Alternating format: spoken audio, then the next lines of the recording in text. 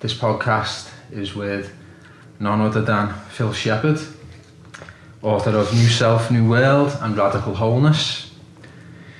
Phil is challenging the paradigm of Western thought-based intelligence and promoting embodied intelligence, which is what we can know by being in tune with the experience of the rest of the body, which does incorporate our brains and ultimately connects us to all of the phenomena in and around us in present time. So people who do yoga, meditation or do some other kind of mind-body practice, I'm sure will resonate very strongly with what Phil has to say about this. As essentially you'll be practicing how to come out of the head and into what people are understanding these days to be the present moment. So the present moment, I suppose, is the juncture at which we can go into Phil's work and philosophy.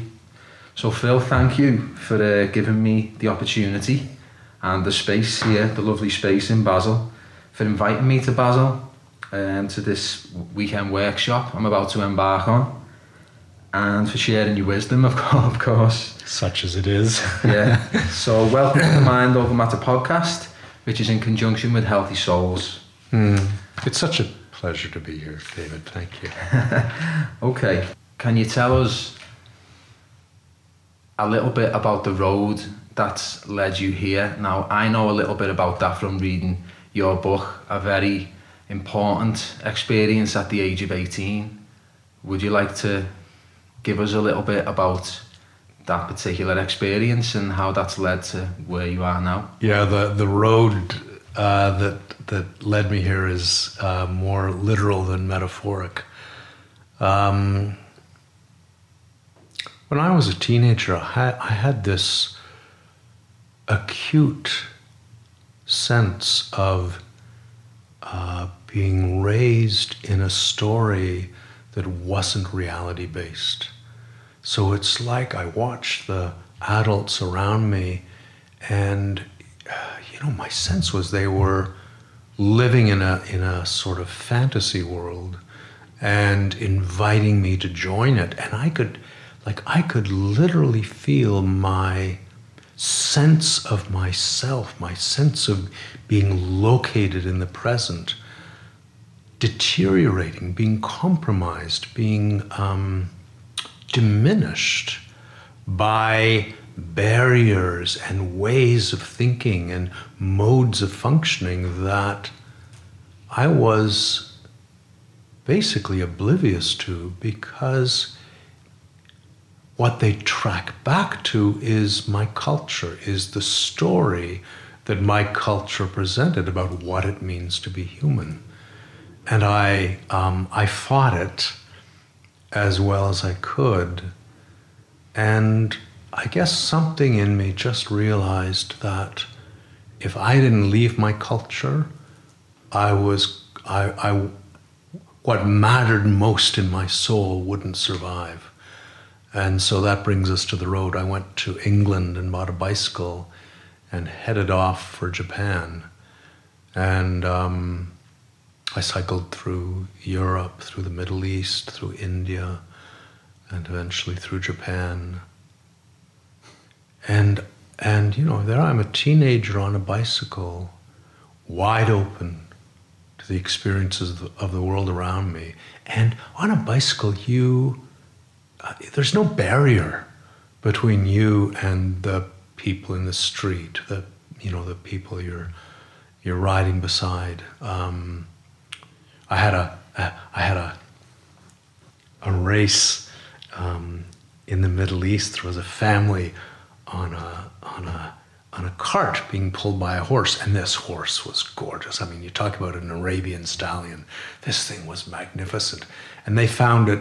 I think they found it preposterous that this guy on a bicycle could outrun the horse. And so we had this little race, and they're cheering, and I'm smiling and waving, and that sort of thing happens. And I absorbed so many different ways of understanding what it means to be human, of feeling what it means to be human.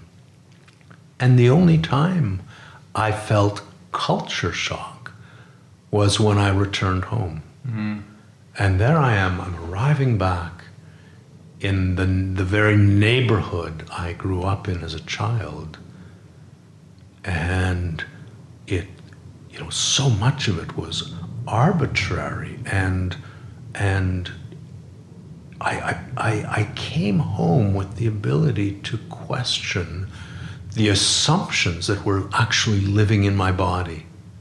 And so that really began a journey that was supported and fostered by reading, by encountering other cultures, in ways other than that journey on the bike, by theater. I've been in theater all my life, and the central question any actor faces is how to be fully present to the moment on stage. So all of the skills you acquire as an actor are transferable to any moment in your life. It's an interesting way in to this thing we and others listening understand as being present, and coming more into the body. You're always really interesting because it's the way in through theatre and acting, which, from what I know, again, was all sparked by you witnessing a no theatre production, the Japanese style, which provoked the journey over to Japan. So it's a unique and kind of fascinating way into this thing we call trying to find presence. Many other people speak of it, but get there via a different way.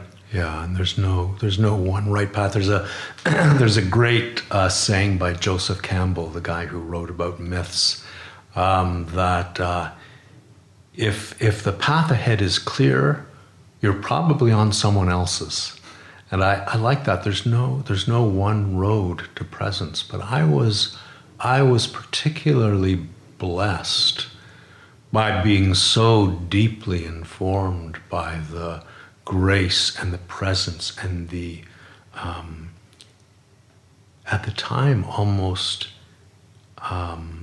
otherworldly attunement of no theater. So when I returned to Western theater and continued working as an actor, I carried questions with me that were rooted in the principles that guided no theater. And what are them principles, and how does no theatre present itself so differently to Western theatre, for people who don't know? No theatre is not at all concerned with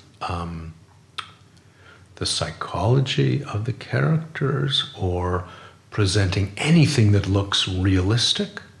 So they're already inviting the audience into an experience where the imagination of the audience is as important as what is happening on stage.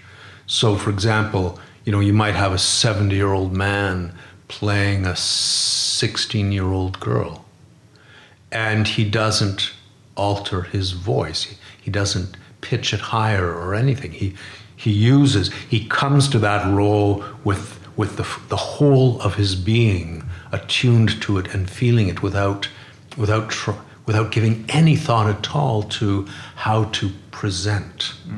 Right? So in Western theater, in Western culture, we're very concerned with presentation. And we learn at a very early age how to present ourselves to win the approval we so deeply need, how to win the smile or the hug. And we continue in presentation mode. And there's this form of theater that is stripped bare of presentation, and what moves the actor's arm in no theater is an intelligence that so deeply resides in the body, it attunes to the whole. So the actors, when I first saw no theater, I'd never seen an arm moved by this intelligence in the belly which is the Japanese concept of hara, which is their word for belly. I'd never seen a head turn and see from so deep within the body. So it really changed my life in very important ways. For you to have had that experience when you first witnessed no theatre, I mean, because you're saying it as though that was the turning point. There must have been something in you, though, which recognised that in the theatre that you witnessed. Would I be right in saying that? Or was it a completely new experience for you? Was your head completely turned, or do you think there was something already there? I so deeply understood what was happening on that stage as I watched my first No play, and I was in tears at the beauty and the potency of it, and I was shaken to my core by exactly that, by what I attuned to, what I deeply recognized as something very familiar to me. Which is saying something, because you are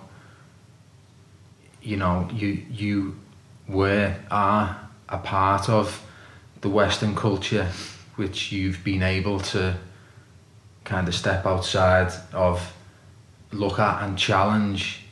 A bit like what you're saying, you put in your book about Newton kind of being able to remove himself from gravity itself in order to witness what it actually was. And in a way, that's kind of what you've done with this whole Western way of doing things and experiencing the world. You've been able to look at it and challenge it and see how it's made up, and to see that it's transitory and it's not all-encompassing. Yeah, and the patterns that drive our behavior, many of them have been illuminated for me by contrast to other cultures. Unlike Newton, who, I mean, it's just extraordinary to think of Newton watching an apple fall from a tree. And for the first time that we know of in human history, he questioned what everyone had witnessed from the moment of birth. You're born into gravity, you're conceived in gravity. It's just there as the medium in which you live. And his ability to question that is just genius. So the medium in which I live is my culture in a similar way. And it's been a wonderful and really deeply personal journey to feel within my body the barriers to my freedom, the patterns that bind my responsiveness, and to trace them back to our cultural assumptions and find ways of softening through them.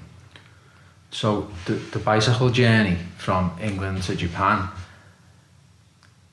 were the experiences on that journey all part of becoming to understand what we're now calling embodied intelligence, even further?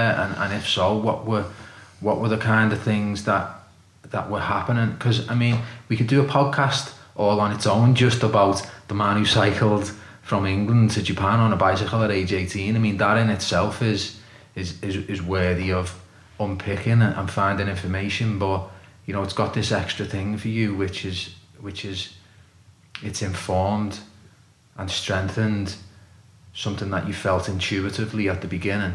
Yeah.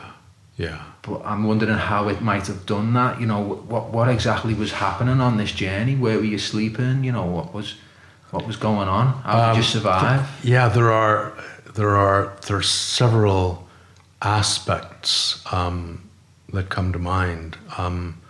One thing it did for me was I was deeply in my body all day long. I mean, basically, I woke up in the morning, had something to eat, got on my bike, and cycled until it started getting dark. And I slept outside almost all the way. I mean, occasionally I'd be in a youth hostel or something, but in general, I'd be cycling along, and dusk would come, and time to find a place to sleep. And here I am in a foreign country, not even knowing what's around the next bend. And one of the most important things I learned, and I think I learned it because my life depended on it, there was a guidance that would take me to where I could spend the night safely.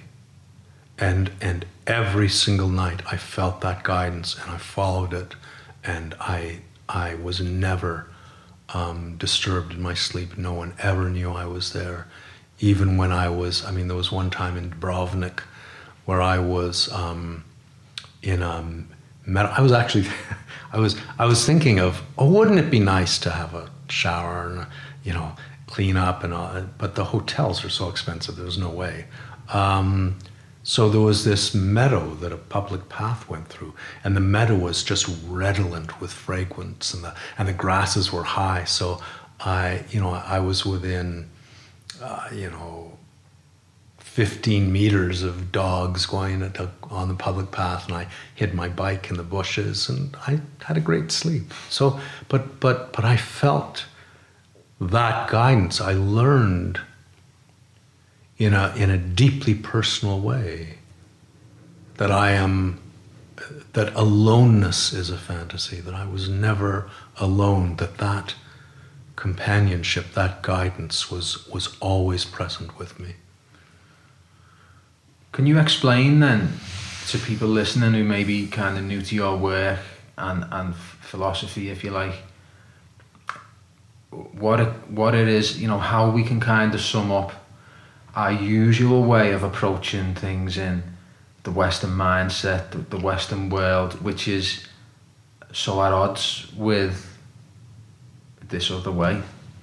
Yeah, I mean, the simplest way of framing that is that we live in our heads, and we think that's completely normal. That's where the brain is. Where else would you live? And it's actually an aberration. So we made a journey over our evolution of consciousness from thousands of years ago, when in the late Paleolithic, early Neolithic, 6000 BC, we in Europe experienced our thinking in the belly, and that began to rise in the body, and there's this great, around Homer's day, Homer in his writing uses this word phrene over and over in the original Greek. And phrene translates into English as mind and diaphragm. Mm-hmm. So it's not that they got their anatomy wrong, it's that they experienced their thinking in that region of the chest. And there is a translator who preserves that, Richmond Lattimore. Occasionally he'll have a character say something like, "The mind within my breast understands your words." Just gorgeous. And then, that movement paralleled our denunciation of the goddess and our new allegiance to the god. It paralleled the way our attention went from the earth to the sky, and the ascent of patriarchy. So patriarchy, the domination of society, and more particularly women by men, finds its original model in our relationship to the body. This intelligence in the head, which I personally experience it as the male pole of my intelligence. It's abstracting, it distances itself from things, it systemizes, it gains perspective, and that contained abstract thinking dominates the what I experience anyway is the female intelligence of my body, and more particularly of the intelligence in the pelvic bowl. So the intelligence in the pelvic bowl attunes to wholeness. It comes into felt relationship, whereas the thinking in the head wants known relationship. It wants to know what the world is and what everything is, and it feels safe when it goes that way. So what primarily distinguishes the place we've come to as a culture is that everything we do is in a top-down modality. It's all we trust, and it's pretty much all we know. We've so estranged ourselves from the body's intelligence that the journey back to the body is elusive. It's difficult. It's how do you do that? And how do you do that, especially in a world with so much that titillates and flatters the intelligence in the head? It's all a follow-on, isn't it, from the intelligence of the head? You know, everything we see around us is kind of an extension of that in our culture. I think just to explain again for, you know, the people listening, if I can speak on your behalf here, it's not that the head intelligence, I'm assuming you're saying, is, you know, it's inherently wrong or bad. It's just that it's, you know, you're talking about the pole and where the intelligence has moved up from. We could see that as a kind of a spectrum, and it's not about the fact that head intelligence is inherently bad or wrong. It's just that we're only there at the minute, and it needs reconnecting, would you say, with where we once, you know, integration. Yeah.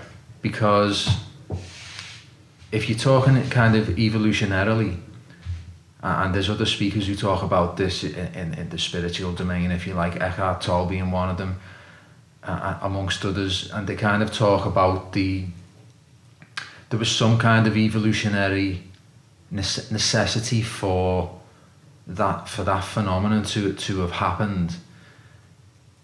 Can you maybe speak about that and maybe any future kind of necessity for any head-based intelligence once it's integrated back into, you know, the intelligence of further down? Yeah, I mean, without, you know, and there was that, you know, necessary flexing of the male perspective, and without it, we wouldn't have Shakespeare, we wouldn't have Bach, you know, we wouldn't have the gorgeous cathedrals. I think the ability to abstract as well, sorry to cut you off there, but just wanted to get this in, because kind of what I've seen you doing with your challenge of the culture is in a way, is it not maybe utilising an aspect of the culture in order to turn it back on itself, which is, you know, to step back from it and to be able to critically analyse it and see where it might be going wrong? I love abstractions. I mean, I delight in that, and you know, as an author of books, that's probably highly evident. What has happened in our culture, though, and it happens so systematically, is that we have divided our thinking from our being, so that we've come to believe we can think more clearly when we shut down all the information below the neck and just go it alone in the head. All of my abstract thinking is joined to my being. Any abstraction that resonates through the body will be clarified and come into relationship in a different way than if it's hoarded in the cranium. So the challenge we face in reunifying the intelligence of the head with that of the pelvic bowl is how to reunite our thinking with our being. What does it mean to think with the whole of your being? And when that happens, it's a very different experience. any thought I have, I feel. It's like a note ringing through a bell. And any feeling I have, any sensation in the body, I recognize as a form of thought. So, in the Latin verb sentire, which gives us sensation in English, and that original Latin verb meant to think, to feel. And both of those senses still show up in English. So I could say, I sense this isn't safe, and I'm talking about a feeling. Or I could say, you're not making sense, and I'm talking about linear thought, abstraction. So thinking and being, we still recognize in that word that relationship, but we have rent them asunder, and deliberately. I mean, you look at what the public school system does to kids, and it sits them at a desk and it stifles the body's energy. And if you can't suppress your body's energy, you're going to get in trouble. If you suppress the body's energy, you are suppressing the body's intelligence.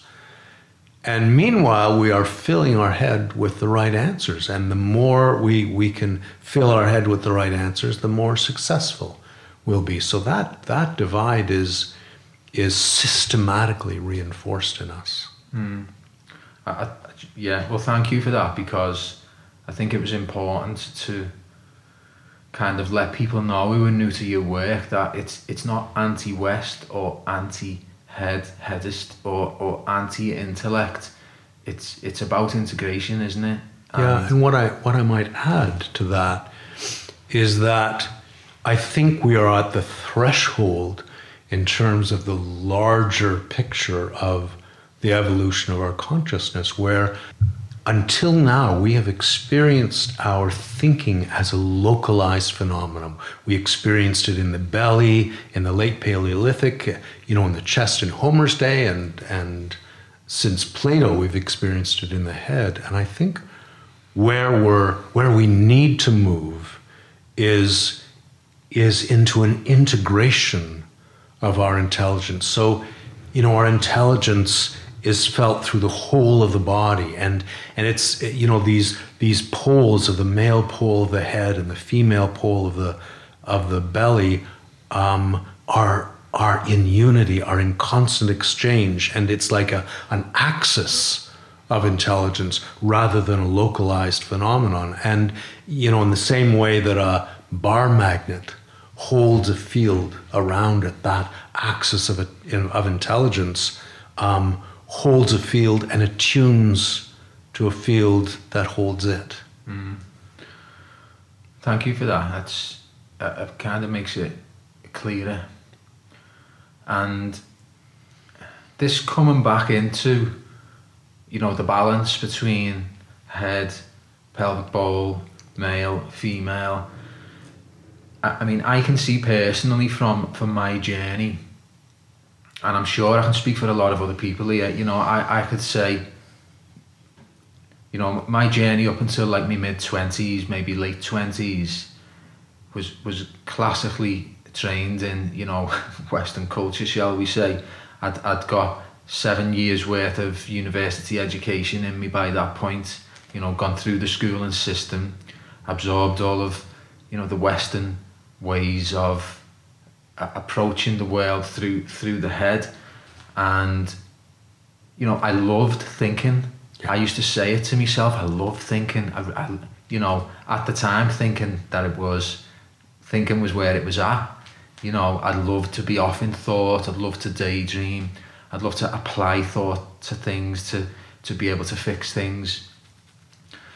It's got downsides, and I know that from my own personal journey. I got to a point mid to late 20s where, my life was just completely upside down in terms of, where I was in my health and my being, and,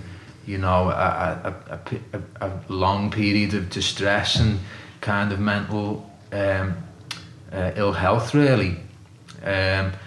And so for me, the way out of that, coincidentally, and it is kind of why I come to your work, as I'm guessing it is for a lot of other people, and why they take the path they do.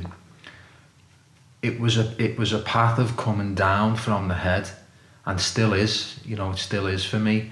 It's been so ingrained in me, to use the head for so many, as a kind of one size fits all approach, and my journey now is all about can I come down from there, and that results in a lot of the activity that I do these days. So for people listening who are on a similar journey, can you maybe explain how what you do and what your philosophy can bring to those also wanting to come from the head and back into a place of integration between head and, you call it the pelvic bowl, there's also the heart in there. Yeah, I don't think there's any possibility of an integration between the head and the pelvic bowl, and of course the heart, without an integration with the present.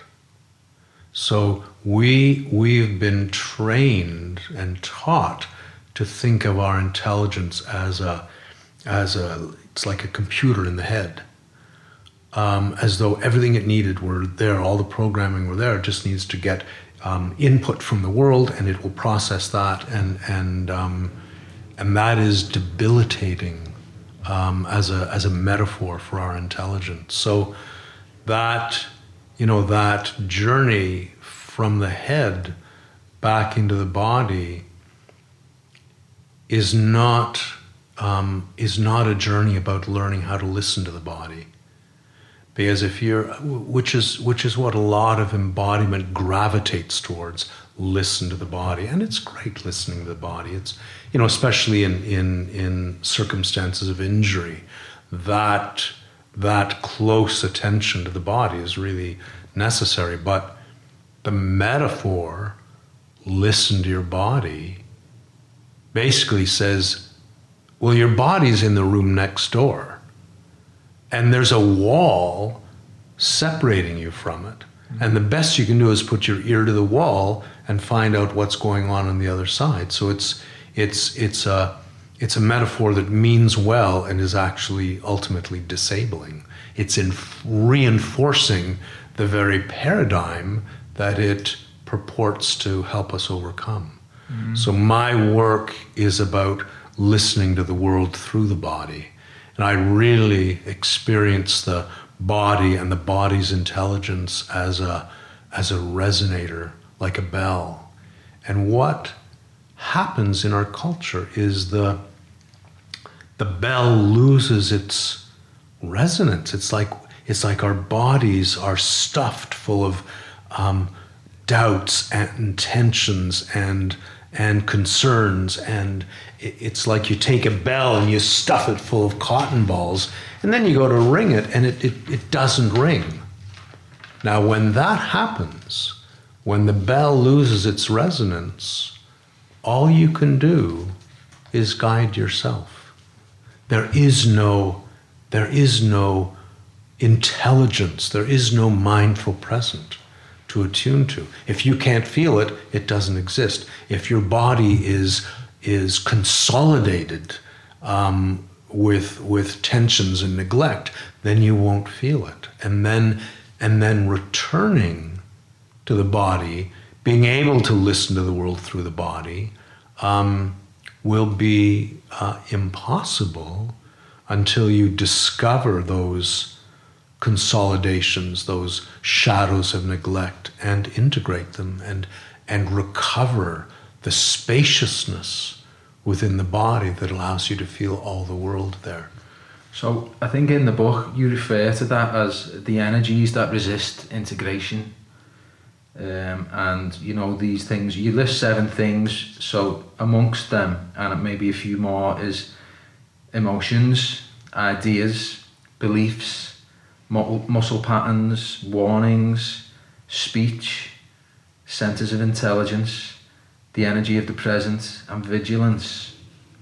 Could you maybe speak about how a few of those things, present themselves as the energies that resist integration? Shall we go with, say, I think speech is a good one, because everybody is speaking all of the time, and also our emotions, because it ties in quite nicely with some of the work that I do in my place of work, the Brink Recovery Social Enterprise in Liverpool, and what lots of other people I know are doing, which is working with those emotional resistances, doing some work to try and free them. So can you maybe speak about a few of those things and how they present as resistance? Yeah, in moving towards wholeness, you have to let go of any notions about fixing your problems or getting rid of bad thoughts. Or the only thing that will move you towards wholeness is integration. And it's that thing, that wholeness has no boundary. And so you're trying to get rid of bad thoughts. Where do you put them? They're still there, a part of your being, until they've been integrated. And that, there's an image that appears on the cover of Radical Wholeness that I keep coming back to as a metaphor for integration. And that's the murmuration of starlings. Oh, starlings, sorry, yeah. Yeah. So you get 250,000 birds flying in this. It's almost like an organism in the sky, and it ripples and it elongates and it condenses. And if people listening to this podcast don't know what a murmuration of starlings is, go to YouTube and Google or input murmuration. And my gosh, it's a sight to behold. So if you imagine a lone starling separated from the murmuration, and then it finds its way back, the movement of that starling will be harmonized by the whole. And the harmony of the whole will be slightly attuned by the inclusion of that other starling. So in a similar way, we have these energies in the body. We have emotions that aren't integrated. We have ideas that aren't integrated. We have muscle patterns that aren't integrated. And it's like that lone starling. We hold these things away from our being because we can't afford to integrate them at the time. And that's life. As a child, the world is overwhelming and tragedy comes. And how do you withstand integrating an overwhelming world? And so we park these things in the body, and they sit there and wait until we grow into ourselves a bit, and we grow our roots, and we gather a foundation, and then the time comes, okay, you're ready to integrate it. And that really, those unintegrated energies I think of as orphans, and they are alone, and what they need is to be loved. They need to be accepted unconditionally. Acceptance was the word that comes to mind for me as well. And then, you can feel the energy in the body, and I do this in my work, and especially in my facilitators trainings, to bring that energy through the body to actually come in contact with that intelligence of your being, which resides in the pelvic bowl, and you'll feel it integrate. And then you're opening that space within the body, and suddenly you're not alone because the whole world is living through you.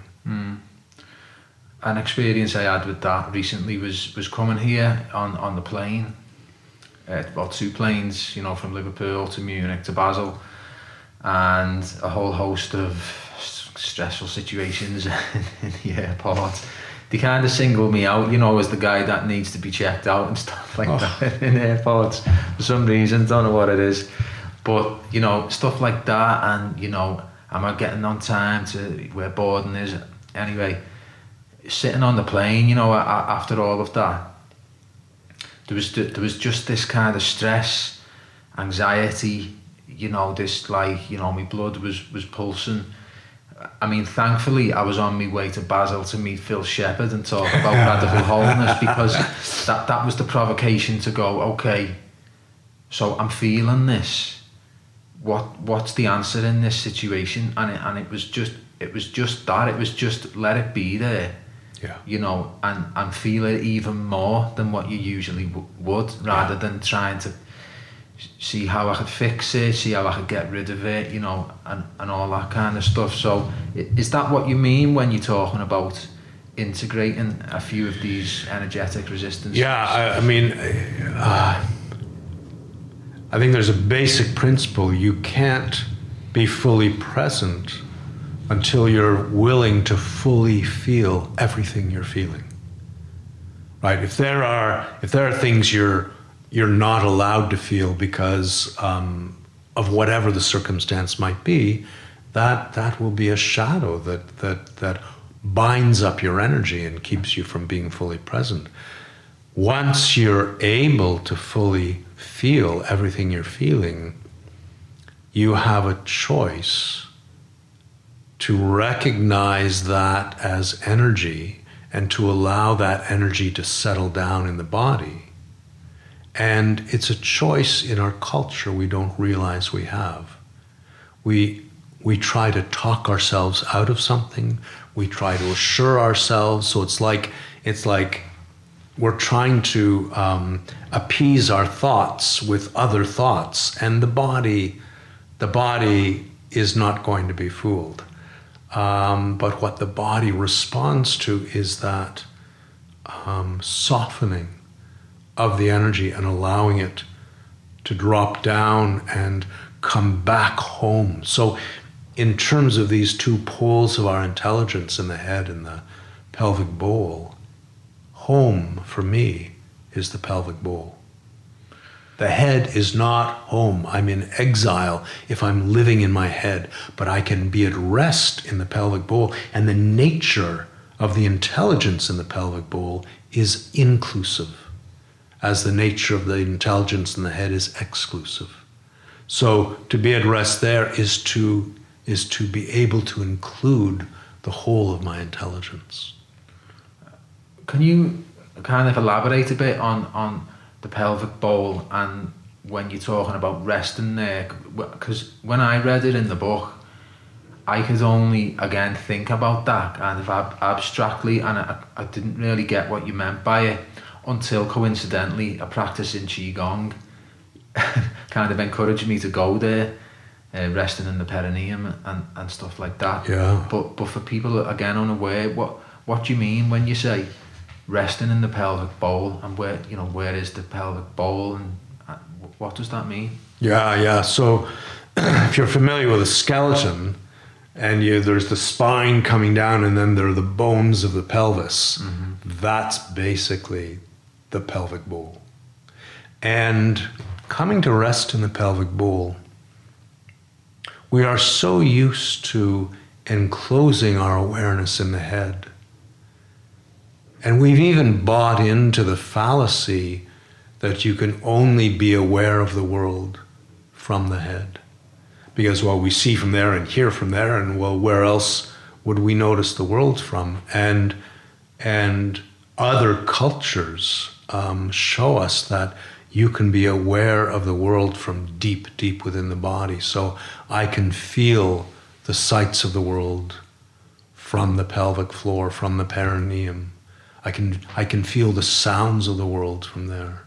And I can only do that when the center of my awareness drops down through the body and arrives on the perineum and comes to rest there. And when it does, a whole new world is unveiled. The world I thought was reality when I was in my head, as I drop down and come to rest on my perineum, transforms into something very different. I can vouch for that. I mean, I've been experimenting with that since reading it in your work and some practice in qigong, and the only way I can describe it, it's like stuff starts to go into like HD Technicolor or something. It's like everything just comes alive a little bit more. It's like it's a bit two-dimensional until you go there. So yeah, and in your head, I mean, the intelligence in the head excels at analysis, and the word analysis means to break to pieces. So to live in the head, you see objects. It's an objectified world, and different objects are separate from other objects. And as you drop down and come to rest in the perineum, that sense of independent objects melts into a field in which everything is part of a felt whole and manifests that whole at the same time. It's funny, you know, the axis that you talk about with, you know, the opposite to the head being in the pelvic bowl, you know, because it corresponds with a lot of Eastern philosophy, Chinese especially, who have as the three dantians. I don't know if you heard of it. The dantian in the pelvic bowl, and then the heart space, and then the head, which correspond also with the yogic chakras as well. So again, you know, when you've gone on your travels to the East in search of no theatre and this hankering for Japanese culture, did any of these Eastern places impress these philosophies I just mentioned on you? Are you familiar with these other kind of practices? Or have you kind of arrived at the same place but unaware of them and from a different angle? Both have happened. Both. My experience has found language in other practices. You know, and I there's an African tribe, the Anglo-Ewe, who don't have a word for sense, but the closest they have is a word sesilalame. And sesilalame means feel at flesh inside. And they feel the world through their bodies. And I'd done that for years, and finally here's a culture that has language for it and that understands it, and that was brilliant. And then, you know, on the other hand, there are terms, you know, especially in Zen, which is deeply influential in no theater, that bring aspects of the world into a new clarity for me, where it's almost like it's naming something vaguely familiar that I'm bent on remembering. Thank you. Yeah. So again, this balance, we're talking about the balance, you know, head, pelvic bowl, Western, Eastern, you know, head intelligence, body intelligence, world intelligence, self-intelligence. Yeah. How can we explain to other people without becoming too abstract? Because this is what I do, you see. You know, I try to tell someone and I end up in the head. Yeah. Everyone has had a gut feeling, I think, right? And that's that intelligence at work. People experience it all the time, and they have learned to doubt it and mistrust it. So there's a guy, John Coates, who's done a lot of research about what the body knows is distinct from what we consciously know. And you know, it turns out that the body knows 1,000,000 times more information than the head. 1,000,000 times more. And John Coates did this research where he'd been a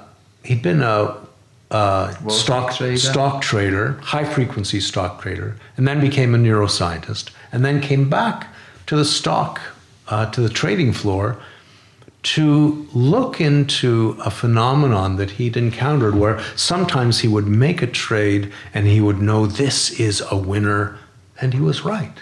And what's that about? And so he got a group of traders, and he asked them for a conscious assessment of the risk of a trade, of how well they thought it would do. And he also monitored the body with cortisol responses and things like that. So he'd gauge how the body felt about it. And when you look at the conscious assessment opposite what the body knows, the body mapped almost directly onto the trade. The body knew exactly what the risk was. And the conscious assessment was all over the place. There was no correlation.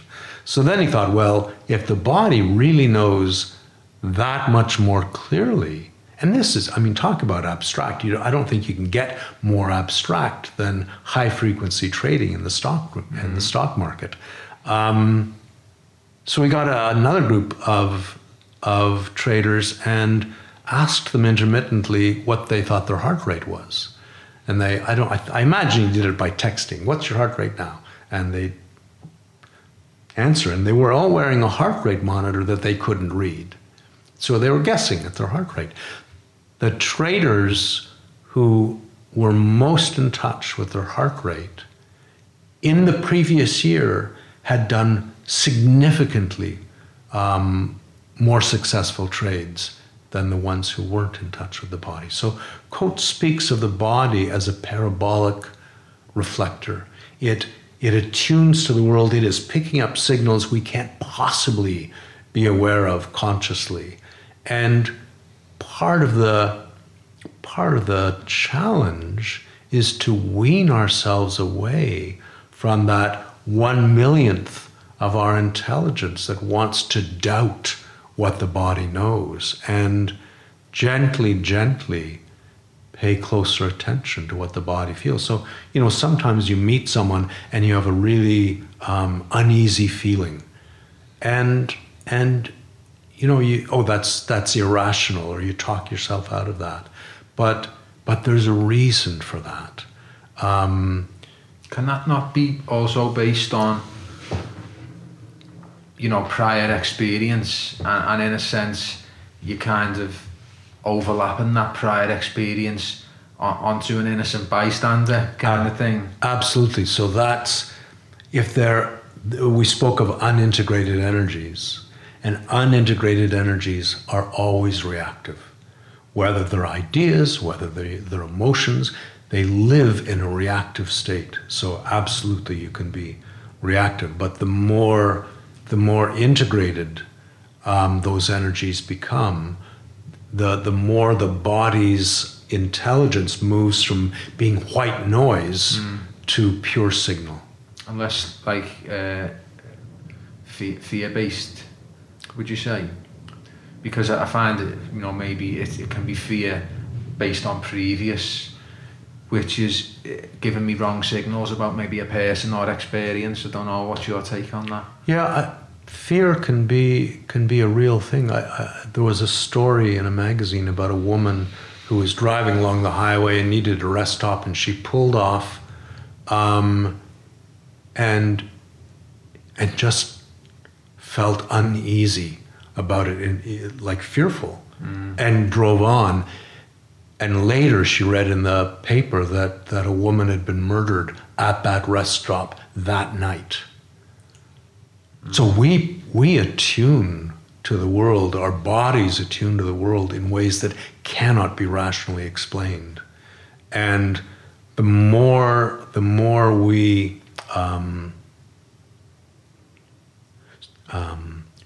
open to what is resonating through the body, the more we take those unintegrated energies and bring them down, I think the more clearly we read the world. And, when you go back to our Paleolithic ancestors, they attune to the world in ways we can't even imagine. I mean, they in quote marks, they spoke with plants. We've got this bizarre notion that, these herbal medicines that Aboriginal cultures are aware of, hundreds of them, that they got them through trial and error, because that's all we know is top down. But it's absurd. I mean, you think, okay, John's got a headache. What plant haven't we tried for a headache? Well, here's one. Here, John, eat this. Oh no, John died. Does anyone else have a headache? Because we have another 347 plants to test for headache. I mean, it's absurd. But there's research. Stephen Herod Buchner and Monica Gagliano, who's an bona fide hardcore scientist, has discovered ways in which plants communicate with each other, like through sound. Massively, yeah. Yeah, and the network underneath as well. Yeah, absolutely. The Wood Wide Web. Yeah. So that our bodies, once they return to the present, once the shadows of neglect have been integrated, will attune to reality in ways that our conscious minds will doubt and will mistrust, but will actually be more deeply connected with the living truth of the moment than this could possibly achieve. I think attunement is one of the big words that come from your book that kind of, again, resonates so strongly with myself. And you give plenty of examples of how attunement manifests, especially in the animal kingdom or even the insect kingdom. And you mentioned that example about the ants that are kind of predicting weather in some cases. When there's going to be some really serious weather. Someone done a study, didn't he?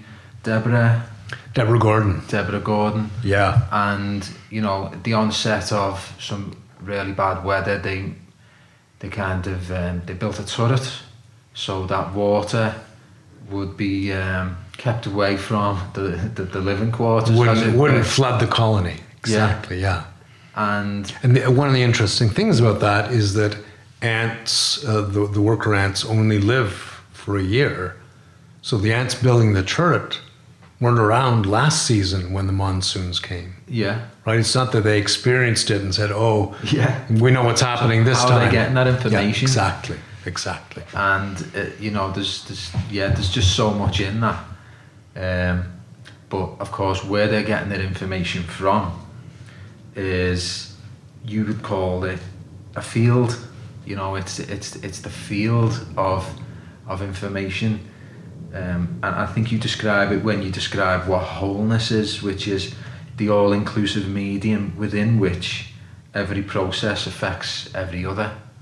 So that being a field is something that once you're connected through the body, you have access to all of that information. Would that be a fair way to put it?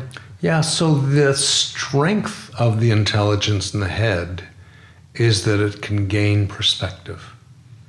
Now, perspective requires distance. You don't have perspective in the middle of something. You have to step back from it. So as we retreat, in effect, to that intelligence in the head, we can feel a distance between ourselves and the world and gain perspective on it. But the perspective only comes into its full value when it's integrated. And that happens through the body. So, the attunement, the world is always running through the body, whether we notice it or not. Mm. The reality in which we live is one in which everything affects everything else. And so there are ways in which we are picking up information from the world that we are unaware of consciously, but that we can feel. Yeah. So it's like the present itself. You can't know the present. It's never been here before. It's always changing. There's no way you can know something that is without a border, but you can feel it.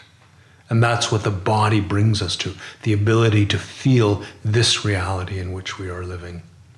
So it's like, in a way, we're kind of,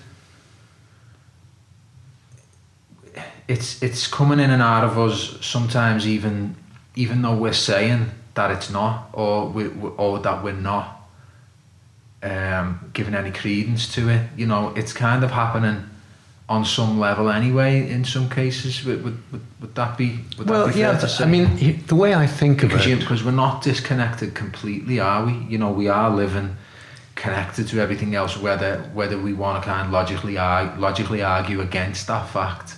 Yeah, and I don't think you can logically argue against it, because you'd be overturning the whole of quantum mechanics in order to make that argument. That's what's ironic, actually, that being connected to everything else can actually be described logically. Absolutely. You know, if you want to strip everything down in terms of how the air comes into our lungs, and you know how, you know, we can't live without food, and it's easy to see when you want to approach it like that, actually, isn't it? Yeah. The body is always turning the world into itself, and is always turning itself into the world. You know, that's just the nature of the body, and we can believe we're disconnected, which you know, the more relentlessly you ensconce yourself in the head, the more it will be obvious to you that you are alone in the world. But it's a fantasy. It's a disconnected fantasy. Wholeness is inescapable. I mean, where would you go? Wherever, you know, the whole of the cosmos is held in wholeness. So we can't escape wholeness. We are always in wholeness, held in wholeness, but we can desensitize ourselves to it. That's what systematically happens in our culture, to the point where, you know, we have forgotten largely what it means to speak from the wholeness of your being, or listen from the wholeness of your being.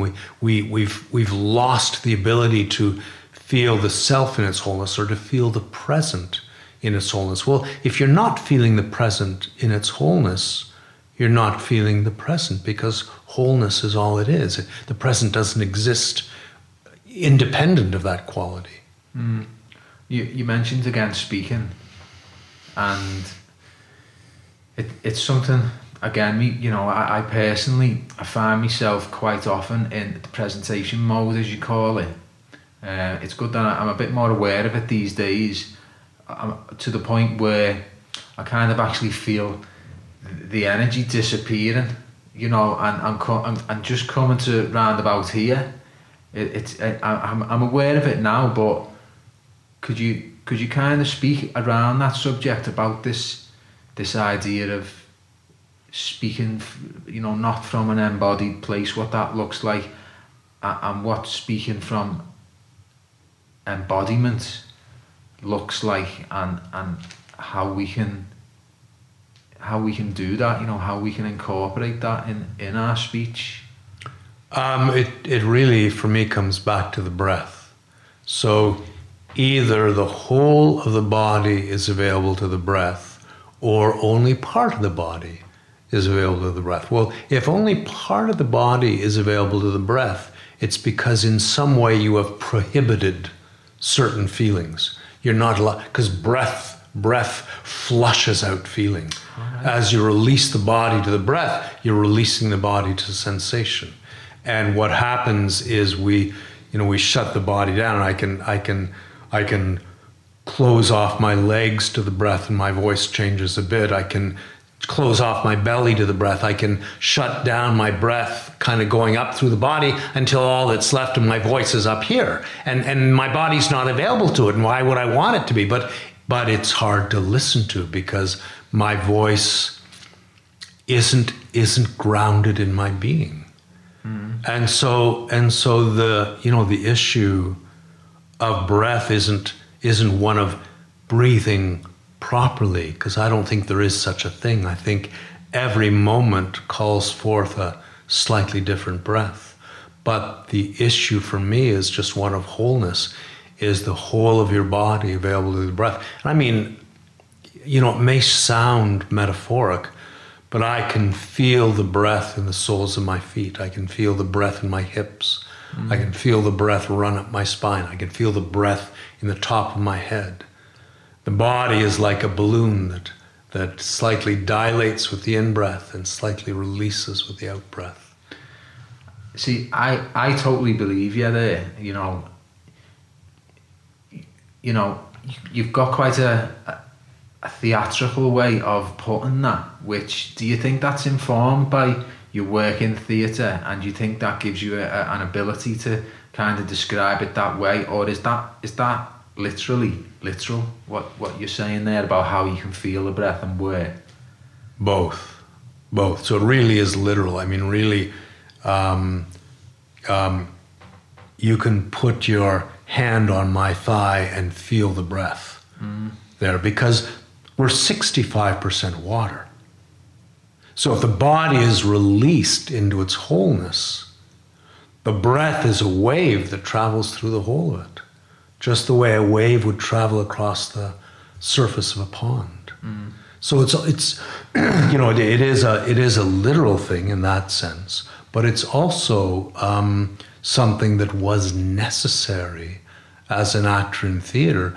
If there's not the spaciousness in my body for the whole of the breath, then the impact of my performance will be diminished. And that's a big thing. So when we speak, we tend to control what we're saying and how we're saying it. You know, do you think that's wrapped up in we're also while we're speaking worrying about how we might be perceived? Exactly. I think it primarily comes to that, because, you know, we basically understand that when you speak, everything that the breath touches is revealed on the voice. Well, then we tend not to let the breath touch certain things, and we present ourselves in the way that we feel is correct for this situation. And then what is heard in the voice is that we're hiding. So you can't hide the hiding. And then, you know, when you speak, it's such a different thing to allow the voice to arise out of the body without an expectation of how it should sound. So there's a theater director, Michael Langham, whose advice to actors was, begin speaking a line without knowing where it will take you. And that's gorgeous. But when we start talking, you know, we've got that sense of exactly where this sentence should take us, and we don't release the whole of the body to its sensitivity, which might take us somewhere completely different. Yeah, it's kind of that fear of not knowing where it's going to go or take us, and wanting to have some kind of control on that as well. But I think it's also tied in with, you know, we believe in the self as a boundaried entity, you know, as a concept. And so if we believe in that and we're attached to that, we're going to feel like we need to preserve it in some way. And defend it. Yeah. Absolutely. Yeah. So, yeah. Our whole culture upholds the idea of independence, that we're all independent, and that, you know, my chair is independent from the floor, and independence in a way is the fantasy around which our culture has gathered itself.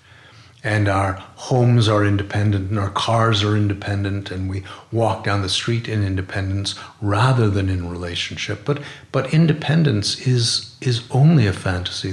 There's no such thing.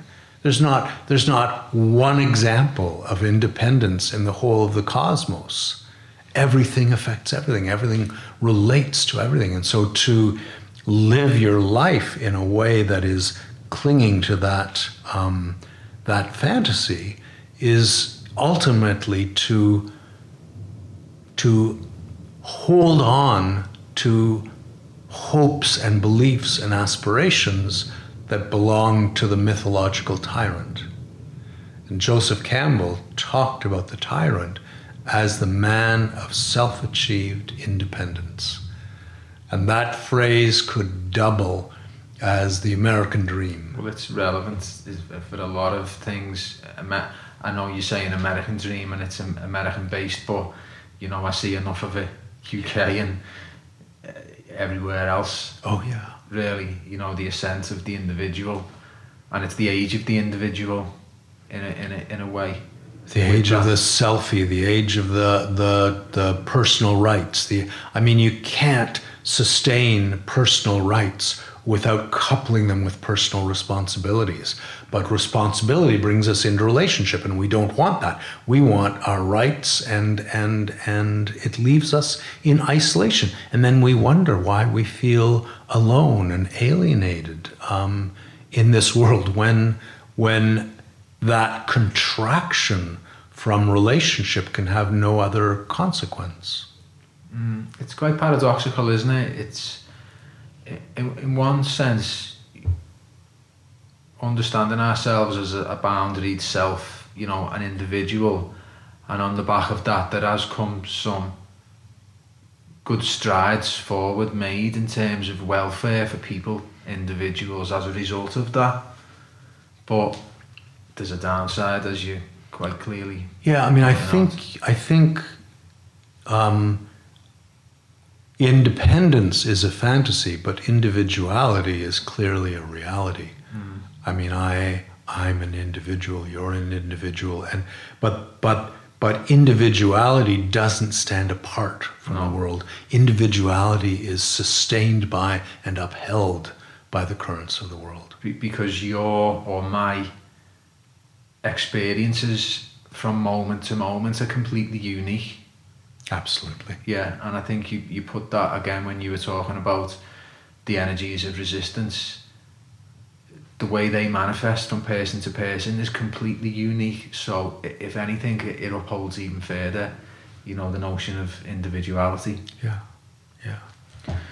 Okay, so this podcast is for mind over matter, and it's also in conjunction with something else I do call Healthy Souls. And for the people listening to this, we're in a kind of extended community of well-being, if you like. Speaking to you, reading your book, taking your workshop is all part of this well-being. You know, well-being in inverted commas these days. It's a big deal, and there are various ways that people are strenuously striving towards achieving well-being. You know, what does well-being mean to you?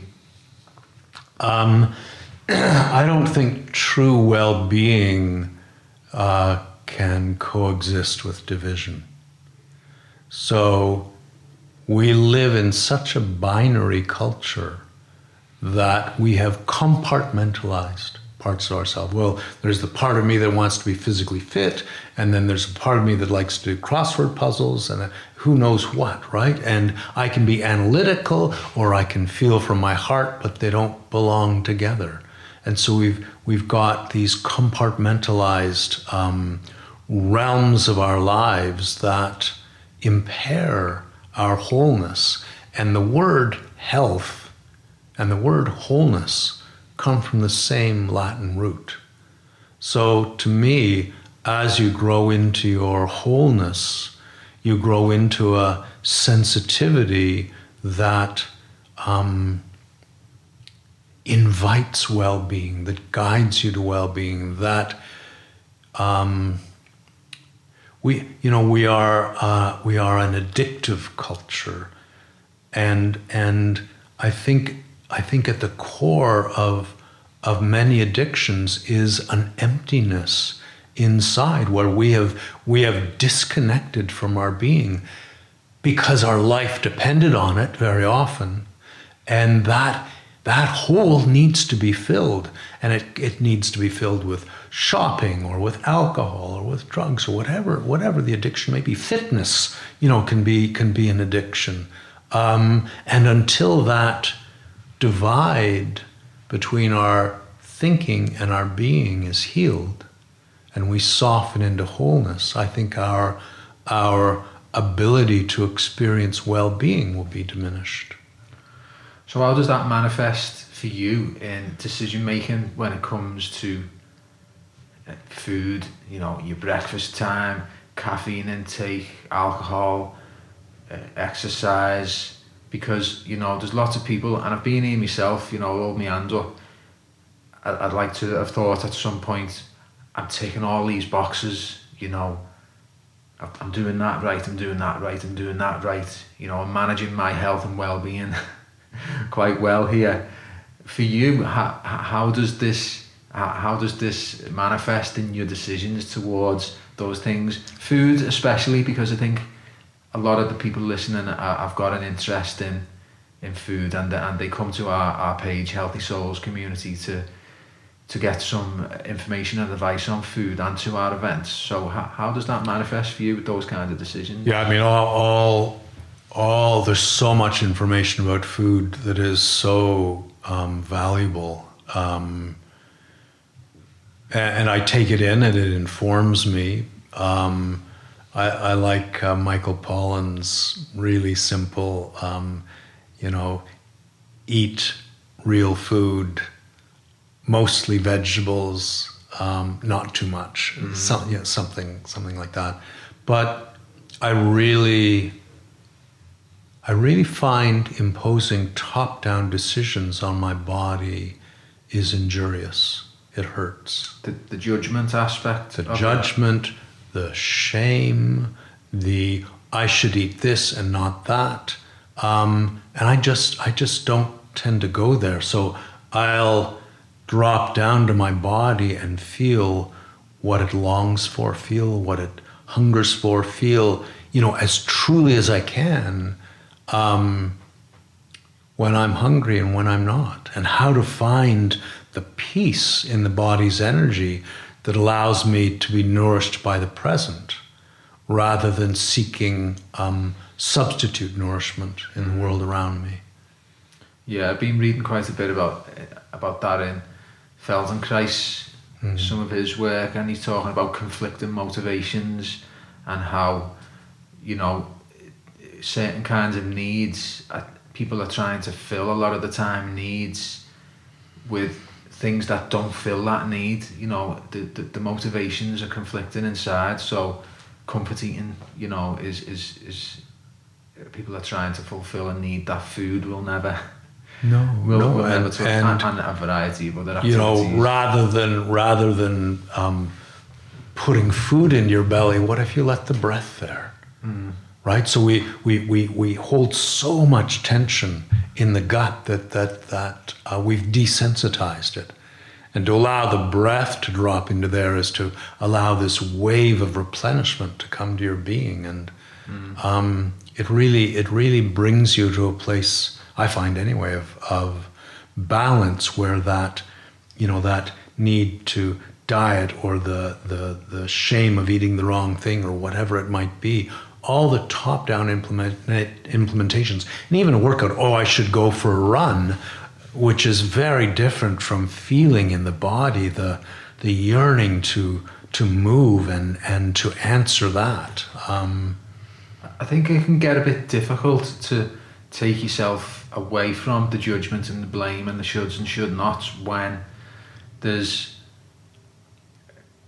a condition you're trying to heal, which is being impacted directly from maybe foods that you've been used to up until that point. So if for example, a certain food causes something in you, like inflammation in your bowel or a rash of some kind, and you kind of find yourself keep going to that food, or if it's sugar, that's feeding all this bad bacteria in your stomach, if you buy into that, it can be difficult to negotiate your way away from the judgments of the self when you fall back into a way of eating which may be doing you harm? Oh, it absolutely. Absolutely. And especially, it's especially difficult in our environment, which tends to be static, and our environment grows stale. When you used to live in the forest, it was changing every day. Now we live in our homes, and it doesn't change. And it's like Bruce Alexander did research on addiction with Rat Park. I don't know if you know of that. I do, very much. So where the rats had a lively environment, and they had no addiction. To fill up with anything. Yeah. Untoward, yeah. But I think there's this. I think there's this quality, this reckoning, that is not easy, but is possible and necessary, of being gentle on yourself and bringing love to parts of yourself that are starving for it.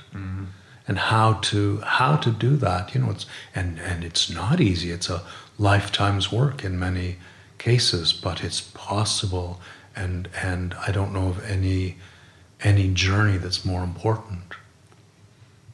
Yeah. I think one other place I wanted to kind of take this interview, I'm from Liverpool and played football for a long time. It's a big passion of mine. I support Liverpool FC, still very passionately these days, as do a lot of the people I know, whether it's Liverpool or Everton.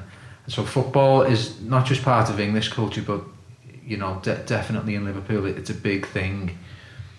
And I kind of moved away from it about 18, 19 when a couple of things didn't go my way, didn't make it into the final selection of the England schoolboys under 18, and I think I carried a bit of pain from that and moved away from football and got into a different lifestyle. But I've come back to it on a few occasions, and without it now, I realised that I'm missing something, and I kind of trivialised football. But when I think of it, on a deeper level, what football is and